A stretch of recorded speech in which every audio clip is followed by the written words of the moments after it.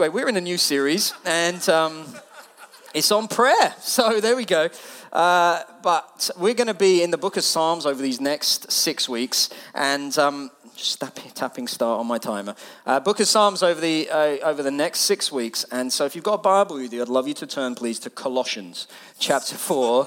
It's the obvious place to start. Just before we get into this series, I just want to say 3 things real quick. We've got a slide that's hopefully going to come up. Firstly, compassion. Last week, as a church across all our venues, we sponsored, we think, around extra 50 children, which is amazing. Thank you so much for your generosity. We're now up to 145 to 50 children that we as a church sponsor.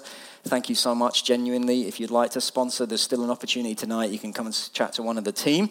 Second thing is, as we're in this new series, we're going to be praying together. So we're going to pray together at the week of prayer, 29, 30, 31. It's not a week, is it? It's 3 nights. But we're going to pray together then, 29, 30th, and 31st, here in this room. You can come. We'd love to see you. 7:30 for refreshments, 8 o'clock start. And then as part of it, we're also encouraging everybody to pray.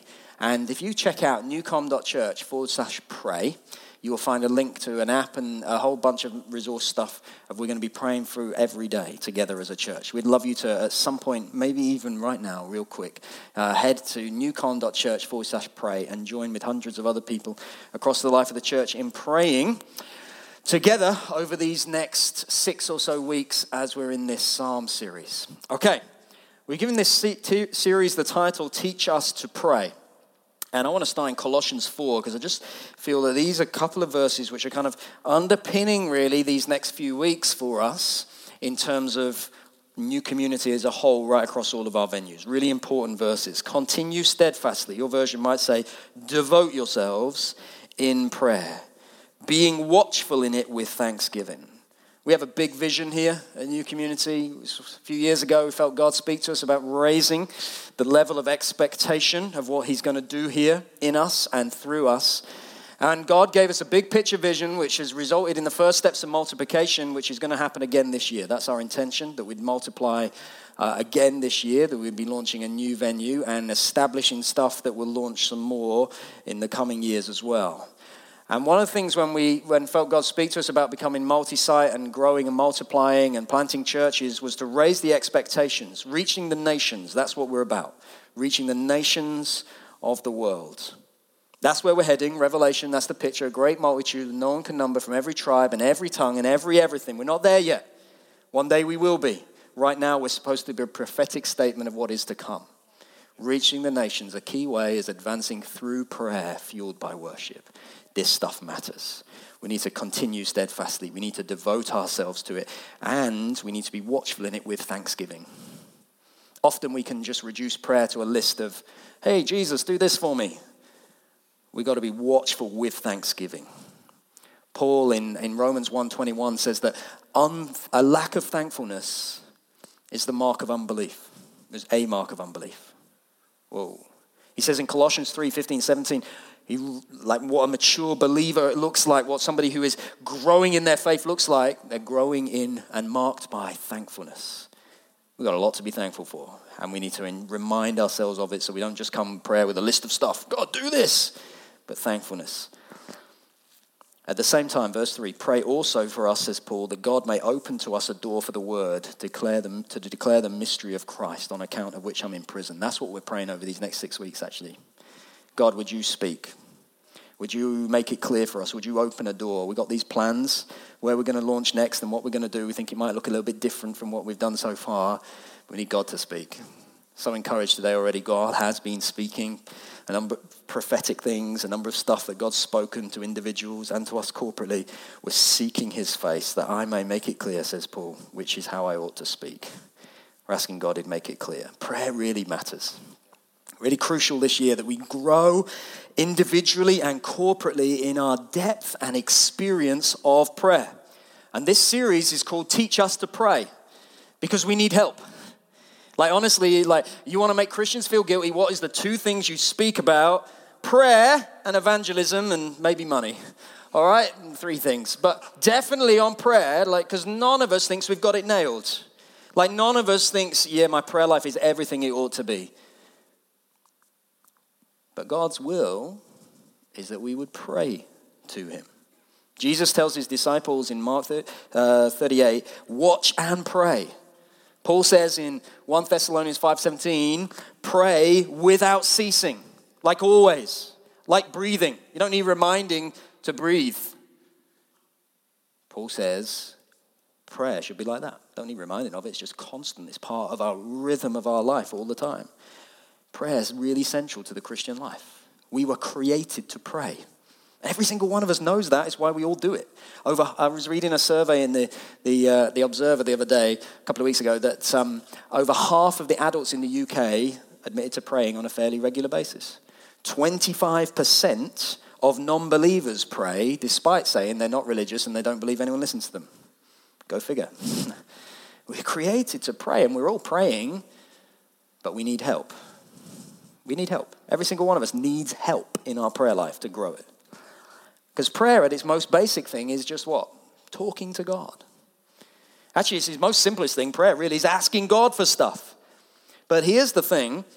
Prayer is more than just saying whatever you like to God. I mean, you can say whatever you like, but it's more than just chatting and inanely babbling away to him. We need to be really clear that God loves it when we pray, and God actually loves it when we ask him for things. Proverbs 15 verse 8, the prayer of the upright is his delight. Let that sink in for a moment. The prayer of the upright is his delight. He loves it when we pray to him, when we ask him for things. James 4 verse 2, you do not have because you do not ask. That's a stunning verse, right? You don't have because you don't ask. God loves it when we ask him for things, and he says you don't have because you don't ask. Check out 1 John 5:14. This is the confidence we have toward him, that if we're asking anything according to his will, he will hear us. And if we know that he hears us in whatever we ask, we know that we have the requests that we've asked of him. That's massive, right? God loves it when we ask him for stuff, and he loves to give us stuff. Just to hammer it home, Jesus in Matthew 7 verse 7 says, ask and it will be given to you, seek and you'll find, knock and it will be open to you. For everyone who asks receives, and the one who seeks finds, and to the one who knocks it will be opened. Or which one of you, if his son asks him for bread, will give him a stone? Or if he asks for a fish, will give him a serpent? If you then who are evil know how to give good gifts to your children, how much more will your Father who is in heaven give good things to those who ask him? Just so you're tracking me here.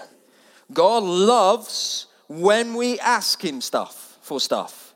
And he loves it, and he responds to it, and he gives us it. If we're asking in accordance with his will. So the big key question then for us is, how do we know what is according to God's will? Right? Because if we pray according to God's will, then he answers. That's a stunning promise right there. Hence, Jesus, teach us to pray. Turn to Psalms. Psalm chapter 1. Psalms is a whacking great book in the middle of the Bible. It's really big. No book has as many chapters as Psalms. No book is quoted by as many New Testament writers directly and indirectly as the Psalms are. The Psalms are a very important book because they teach us to pray. The Old Testament covenant people of God, the Psalms was their songbook and it was their prayer book. They would sing the Psalms, they would recite the Psalms, they would pray the Psalms individually and corporately.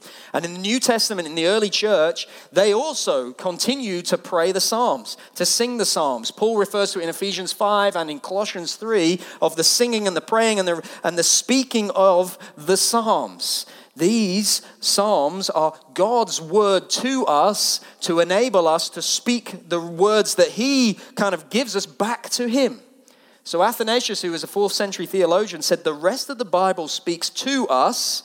The Psalms, they speak for us. They're kind of the word of God to be spoken back to God. So we want to know kind of, how can I pray in such a way that's acceptable to God, that's in line with his will? We pray his word and we pray it back to him Because there's no kind of any sort of guessing or any point then whether that's okay or not, because they're God's words for us, to us, that we can then speak back to him. God wants us to pray, and he's given us the Psalms to pray, but we need to understand how to pray them.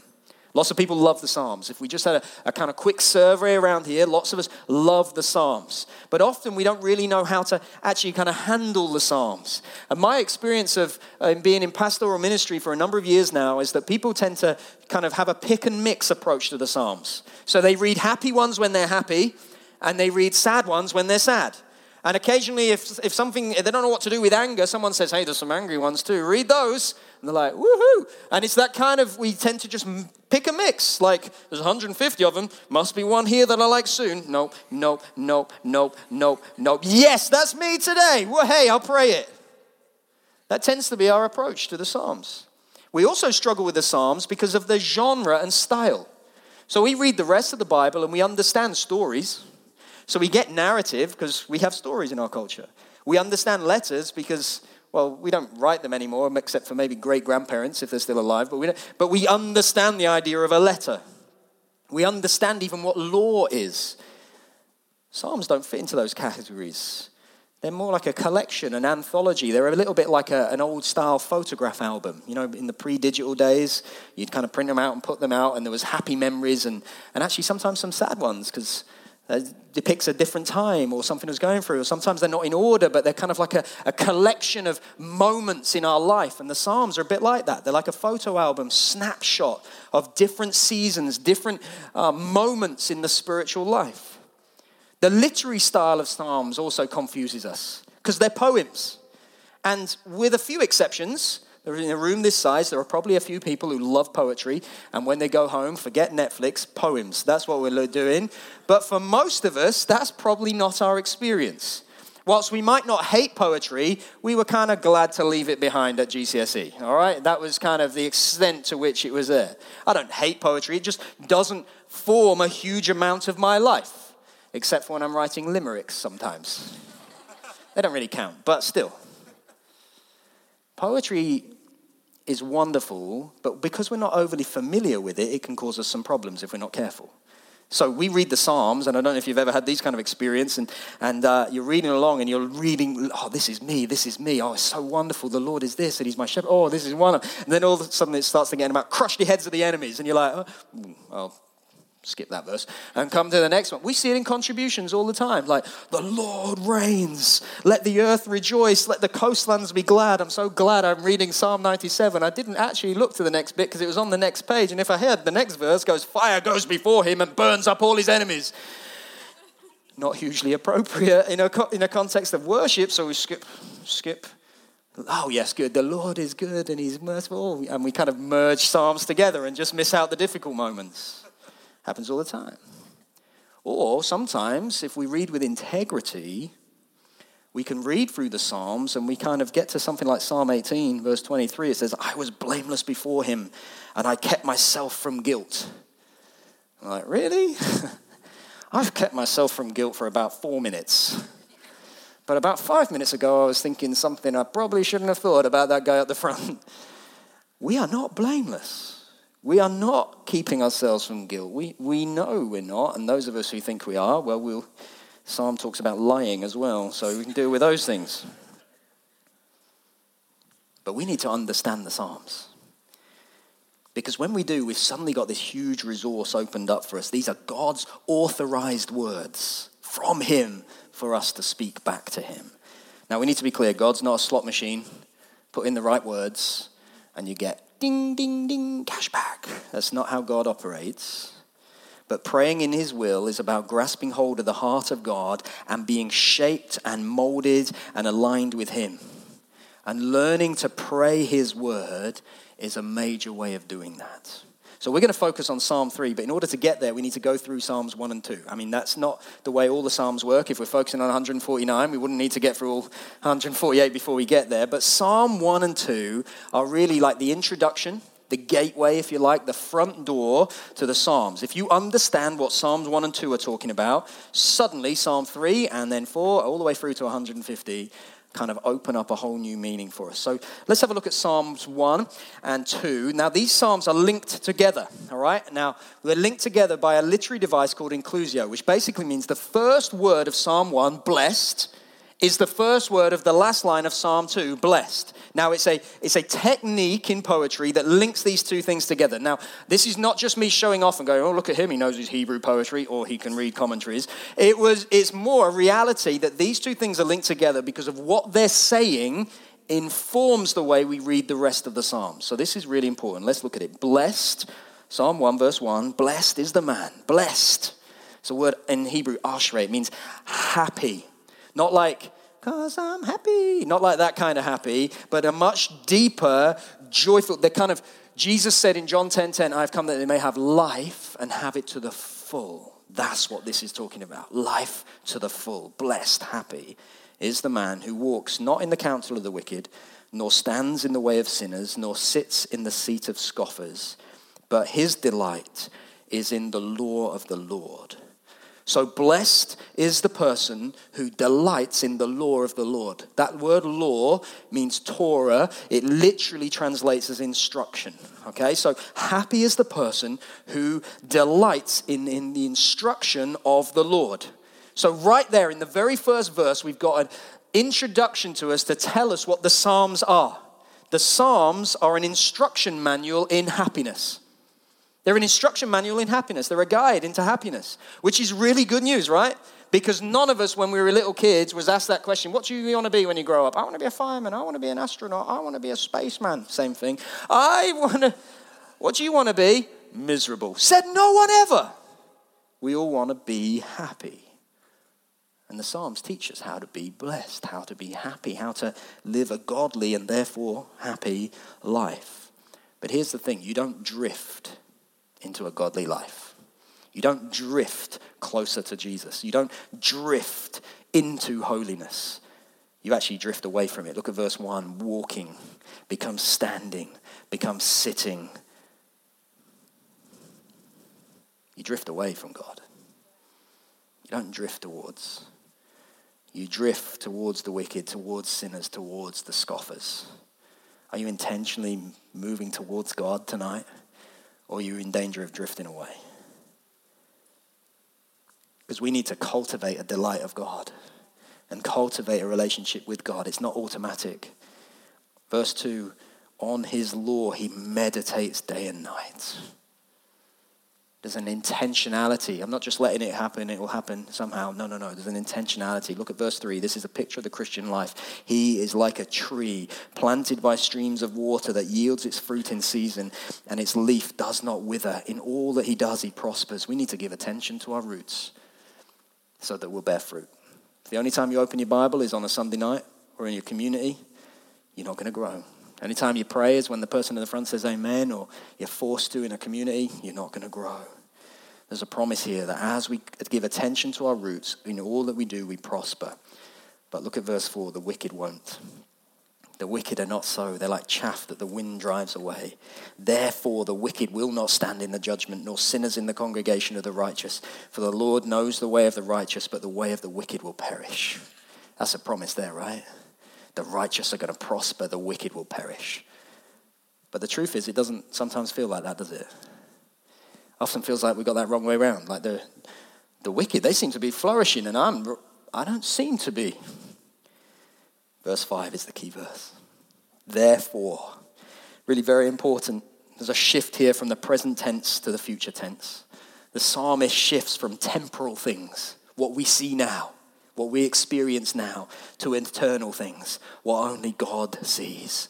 And so we're now confronted tonight. You and I are confronted with a choice. What we delight in now, we will inherit for all eternity. What we delight in now and give ourselves to in this life, we will inherit forever.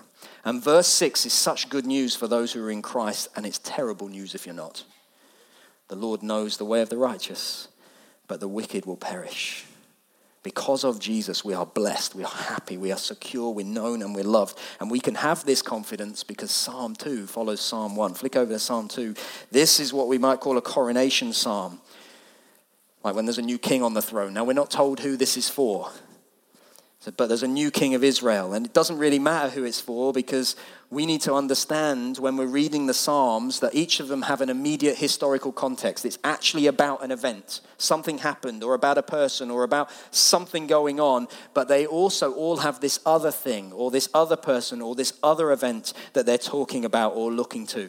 And so Psalm 2 is saying it's about this. There's a declaration, there's a coronation of a king. It's about this, but it's also about that. And Psalm 2 is a declaration that there is a king on the throne. And it's not an earthly king. Because we know that even the best of kings are at best, they're only men. This is a psalm about this, but it's also a psalm about that. And we know, of course, that what it's really about is Jesus. And part of the reason we know it's about Jesus is because we know the answer is always Jesus. And we know that every page of Scripture, somehow, this is about Jesus. I don't get how, but it is. It must be. That's the answer. We're in church. I'm told every week, it's all about Jesus. And the kind of Sunday school answer is, it's Jesus. And if you're ever in doubt, Jesus is a good bet. But this really is about Jesus. And we know that because Jesus himself says in Luke 24, verse 44, everything written about me in the law of Moses and the prophets and the Psalms must be fulfilled. And he says it's all about me. And we know that this particular psalm, this coronation of a king, is all ultimately about Jesus because there's lots of references in the New Testament to it. So Peter, when he preaches in Acts 4, verses 25, 26, he says that Christ's cross, Jesus dying on the cross, was the epitome of the nation's rage. And he quotes what we're about to look at in a moment. Paul does exactly the same thing in Acts 13. He says Jesus has received his coronation and his resurrection, and he quotes back to Psalm 2 and says, look, this is where it is. And in Ephesians 1, Paul says that there is a king who's actively reigning and ruling above all other kings, who has all power, all authority, all dominion, who has no rival and has no equal. He's talking about Jesus from Psalm 2. Verse 1, why do the nations rage and the peoples plot in vain? That word plot is the same word as meditate in chapter 1, verse 2. It's a picture of people meditating on how to overthrow this king. There's a king on the throne, but they're trying to work out how they can rebel against his authority and work out how they can be the king themselves. The kings of the earth, verse 2, set themselves and the rulers take counsel together against the Lord and against his anointed, saying, let us burst their bonds apart and cast away their cords from us. Here's what's going on. There's kings of the earth who hate the idea that there is a king above them, who hate the idea that there is one who rules and reigns with absolute authority and absolute supremacy, highly exalted above all. They hate the idea that there is someone in control above them. They hate the idea that there is somebody who directs them. They hate the idea that they have to bow the knee before someone else. We hate the idea too. We hate the idea that we're not our own. We hate the idea that we're not in control of our own destiny. We hate the idea that we don't control our own fate. No one tells me what to do. I decide what I do. I'm the captain of my ship. I'm the master of my soul.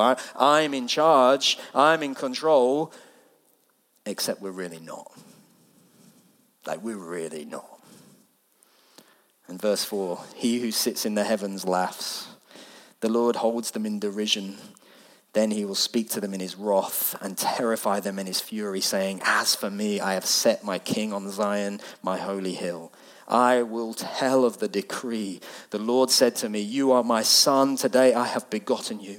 Ask of me, and I will make the nations your heritage and the ends of the earth your possession. You shall break them with a rod of iron and dash them in pieces like a potter's vessel. Wow. That's a sober warning right there, right? That's a sober warning and a stark reminder that there is a king above all earthly kings. That there is one who is higher than you, higher than me, higher than any earthly authority, and that we were built to know and submit to that king. And then the last couple of verses are just this incredibly sober warning. Now therefore, O kings, be wise. Be warned, O rulers of the earth. Serve the Lord with fear and rejoice with trembling. Kiss the Son, lest he be angry and you perish in the way, for his wrath is quickly kindled. Blessed, same word as right at the beginning, happy though, are all who take refuge in him. Here's what's going on with this psalm. You can either serve and rejoice and kiss the King and find refuge in him and therefore be blessed and be happy, or you won't serve, you won't rejoice, you won't kiss the King, and you're going to perish.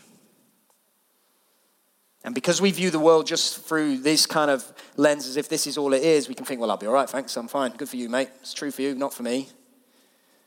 The reality is this world is not all there is. And one day we'll stand face to face with him when we leave this world. And in that moment, we're going to perish unless we know him. There's no refuge from the King. There's only refuge in the King. And there's no in between. You take refuge in him, or you run like the wind and hope he doesn't catch you. And one day he will. You need the King. And the truth is, until you know and until you submit to that King, your heart is not going to be at rest and it's not going to function the way it is. So you can be a believer here tonight, but you're not fully submitted to the King. And your heart's not at rest.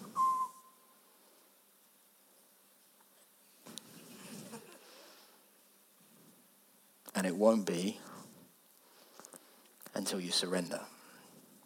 You surrender to the King? Gonna have to swap.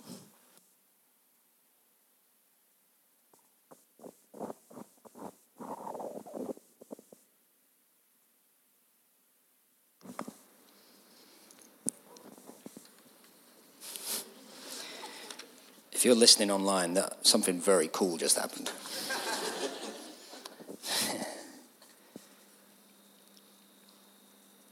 Are you submitted to the King? You're taking refuge in him.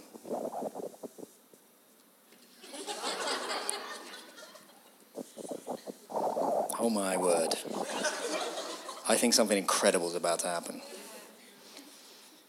You know, Psalm 1 and 2 tell us that we can be blessed, we can be happy, but only if we take refuge in God's Messiah, because he's the King. And we have a choice. Every single one of us tonight has a choice. You can be a friend of God, or you can be a friend of the world. And just to be clear, there's being a friend of God or being an enemy of God. Can't be both. There is a King who reigns, and knowing this changes everything, because everything is for him, everything points to him, everything is fulfilled in him, everything is all about him. All of this and all of this and all of everything is about this King. It's about Jesus. And so now this is the lens through which we understand and read the rest of the Psalms and the rest of Scripture. And this is how we begin to make sense of the bits that we don't really get and the bits that we don't really recognize as our own experience, because we begin to understand these are not about us, and they never have been. They are supremely about Jesus, and he ultimately is the one who prays them and sings them, and we get to join in because of him. So Augustine, who great theologian, describes the Psalms as being songs that the people of God sing. And he says, Jesus is the choir master and we're the choir. He's the one who leads the singing, and we get to join in because of him. And the reason we get to join in because of him, and we're going to see how this works out in Psalm 3, is because Jesus is precisely the only perfect man who perfectly meditates day and night upon the law of the Lord. He's the only one who perfectly knows what it is to delight himself in the law of the Lord. He's the only one who doesn't stand with sinners or scoff or slide that way. He's the only one who perfectly follows the instruction of the law of God. How many of us day and night meditate upon the word of God? None of us do. And if you think you do, no, you don't. Only Jesus truly does. How many of us, Psalm 2, is the King who sits on the throne?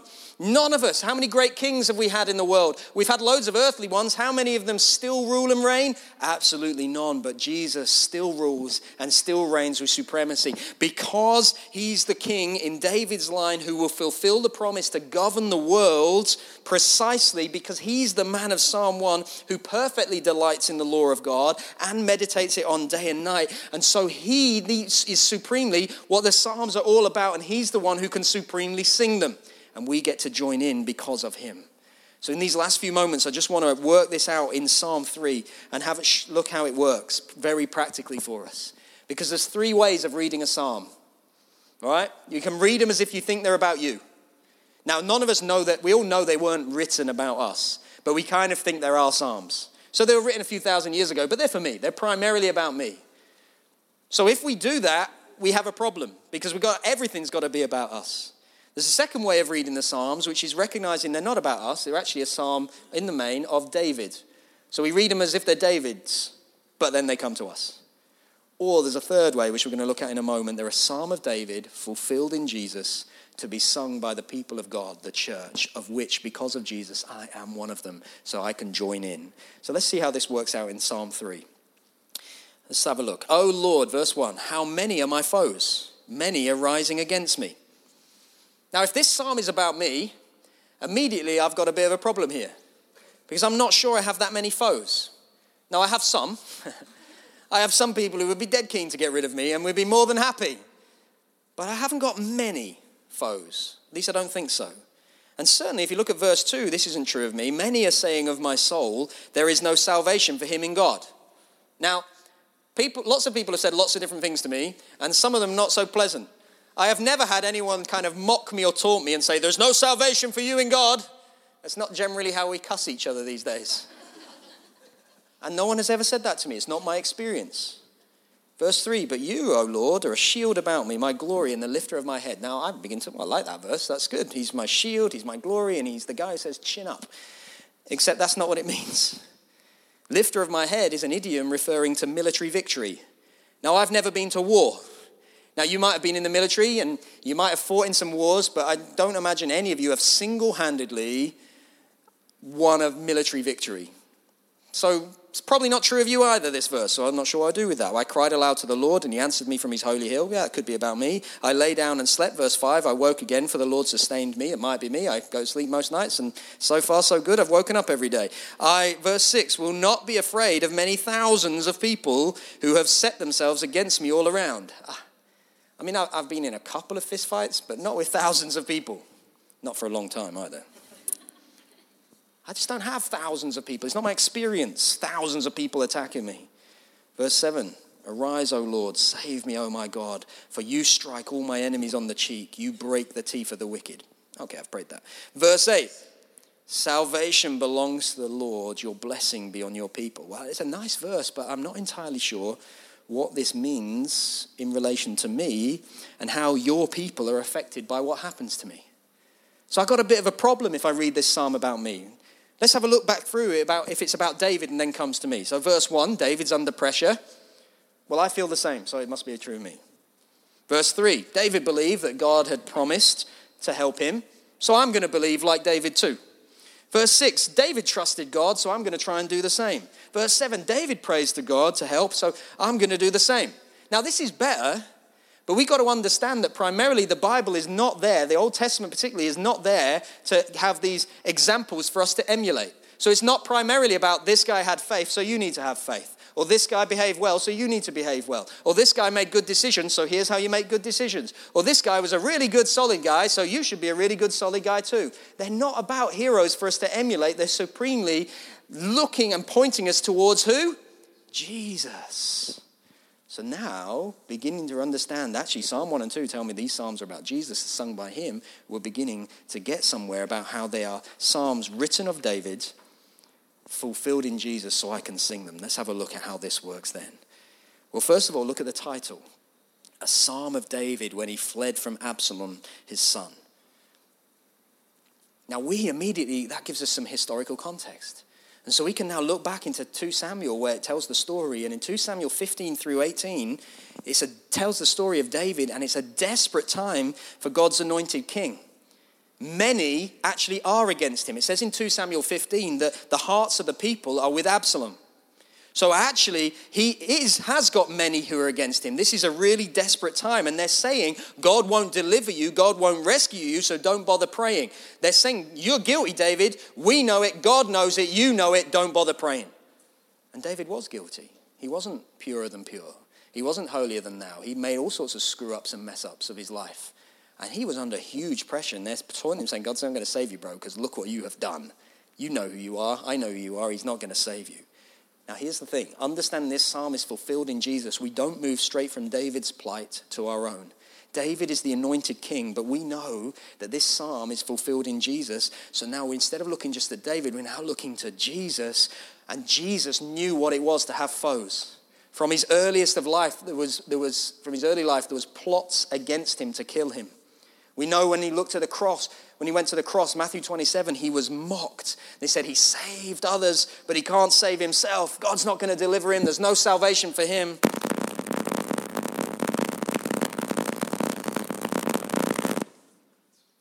Wow. Jump to verse 8 for a moment.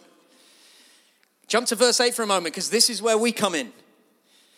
See, in the Old Testament, in those times, if the king won a victory, the people won the victory. And if the king lost in battle, then the people lost. It didn't matter how good your fighting was. If the king won, you won. If the king lost, you lost. And so if the king prays and he's granted a victory, because God answers the king and he wins the victory, I have won the victory too.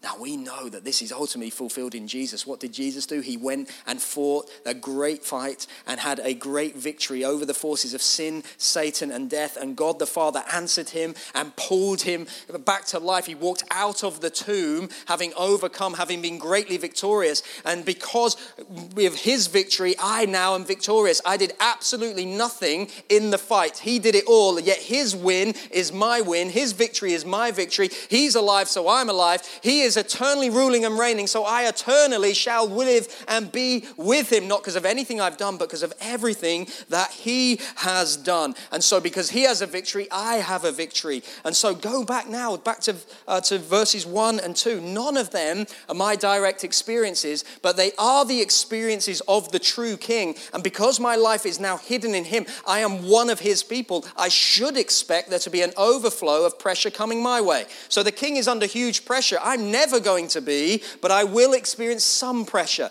The king goes through supreme darkness, so even though I might go through a little bit of darkness, I'm never going to go through supreme darkness because he has done it for me, therefore I don't need to go there. But I should not be surprised when I experience some darkness or some pressure, because I am one of the king's people and it comes to him, so it's going to go to me too. And the same principles are applied throughout the rest of the psalm. Look at verses 3 and 4. The king has this sure covenant promise that God will be his shield, his glory, and will be his victor. And when the king cries out, God always answers. And because all of these promises are going to Jesus, who is the true king, and because my life, if I've put my trust in Jesus tonight, my life is hidden in Christ Jesus, all the promises of God find their yes and amen in Jesus, and so therefore they're all coming my way too.